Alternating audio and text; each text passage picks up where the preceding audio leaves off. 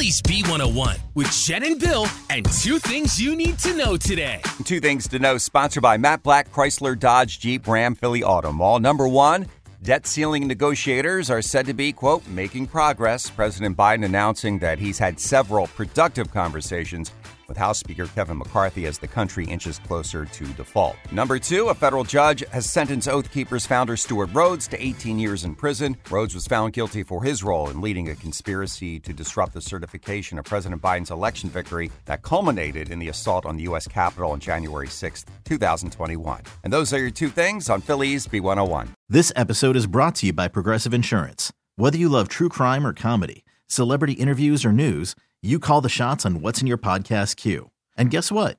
Now you can call them on your auto insurance too with the Name Your Price tool from Progressive. It works just the way it sounds. You tell Progressive how much you want to pay for car insurance, and they'll show you coverage options that fit your budget. Get your quote today at Progressive.com to join the over 28 million drivers who trust Progressive. Progressive Casualty Insurance Company and Affiliates. Price and coverage match limited by state law.